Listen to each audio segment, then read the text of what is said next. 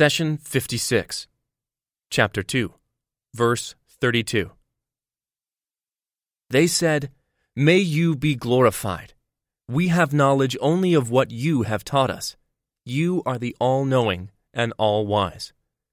Chapter 2, Verse 32. If every field of knowledge requires a teacher, then the first teacher has to be God. This vast knowledge that we have today is the result of the intellect that God granted man, and the result of the materials He placed at our disposal. Indeed, Allah is the first teacher in the universe, and from His teachings and gifts, all inventions and innovations emerged. For instance, the existence of water and the energy of the sun is primordial. Man utilized heat and fire for water evaporation and used steam as energy. This scientific leap brought on what is known as the Steam Age civilizations, powered by new machines and trains. This progress came forth from pre-existing elements and through the growth of knowledge. Above all, it came through the mental competence and intelligence granted by God to man. Another example is the invention of the wheel. It most probably came from observing a fallen tree log while it rolled down a hill. In fact, scientific progress is based on previous knowledge and astute observation. For this reason, Islam came to draw our attention toward the Creator of the universe and to reintroduce and encourage the observational and experimental science. Allah asks each one of us to reflect on His signs and to use our intellect and perception. He says, "How many a sign there is in the heavens and the earth, which most men pass by and ignore." Chapter 12, verse 105. Throughout the Quran, Allah directs you towards His signs in the heaven and on earth, so that you may work your mind in advancing the human race. You and I are encouraged to continue and build upon the knowledge which God taught Adam.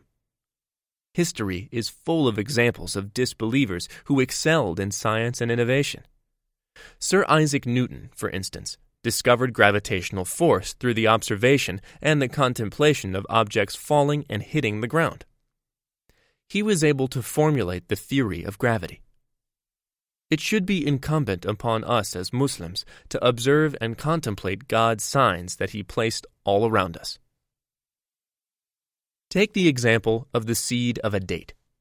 It contains within its core the complete map for a palm tree.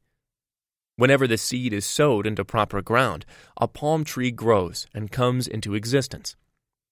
God has put this knowledge before us to observe and mull over. It should lead the thoughtful mind to formulate theories and carry experiments. The first theory leads to a second, and then to a third, and so on. Keep in mind that the very beginnings of these sciences did not start with a theory. Rather, it came from what is known as axioms, that which is self-evident and does not require proof. Axioms are the things God created in the universe, and upon them we build. Thus, every discovery and invention made by man originated from Allah, just as every cell, branch, and fruit of a palm tree originated from its seed. Shawqi, a famous modern poet, said, "All praise to you. You encompass all, the best teacher. You taught with the pen, the earliest creature. You sent Moses along with Torah as a guide, and the son of the Virgin who taught the gospel. And Muhammad, a spring of eloquence, you caused to flow, and brought the Quran and Hadith for all to know." Shawqi, the poet, attributed all knowledge to God alone. Likewise, the statement of the angels, "May you be glorified. We have knowledge only of what you have taught us. You are the all-knowing and all-wise," attributes all knowledge and wisdom to God. The phrase all-knowing means the one who has perfect and comprehensive knowledge of everything, whether it is hidden or declared. Wisdom, on the other hand, refers to the ability to use this knowledge properly and assign it where it truly belongs. In the Arabic language, the word hikmah, wisdom, originated from the word bridle. It is the piece of leather and iron that is placed on a horse's mouth so the rider can take control and aim the animal towards the desired destination. Without it, the animal would wander aimlessly and may take the rider wayward. Similarly, wisdom sets a proper goal for each action, thus producing harmony and progress. It is with wisdom that the universe becomes a place governed with justice. Allah, the All-Wise, is the one who identifies for each creation its bounds and places each entity within its proper framework. Let's clarify this point with an example. Wisdom in medical treatment calls putting the doctor's knowledge to use for proper diagnosis of the disease and proper prescription of the medication that will treat it. Without wisdom, the doctor's knowledge has no value and may even cause more harm to the patient. Wisdom in interior car design lies in proper ergonomics, labeling each button and placing it within easy reach of the driver. Keep in mind that God's attribute, the All-Wise, also requires being all-knowing, because this comprehensive knowledge is what allows for perfecting everything as wisdom entails. God granted each of His creations the proper knowledge and instinct according to its need and mission in life. It is not from the nature of angels, for example, nor is it required for their mission in the universe to know what man will do on earth in the future.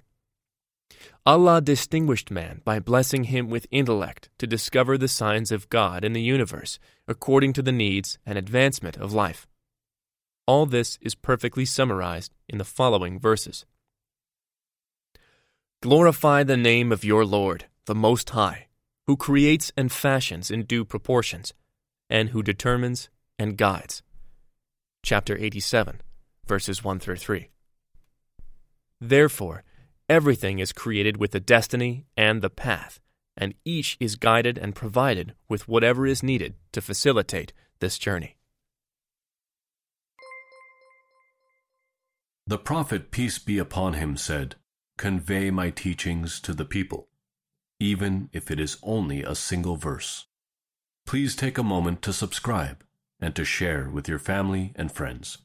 Visit us at www.qurangarden.com.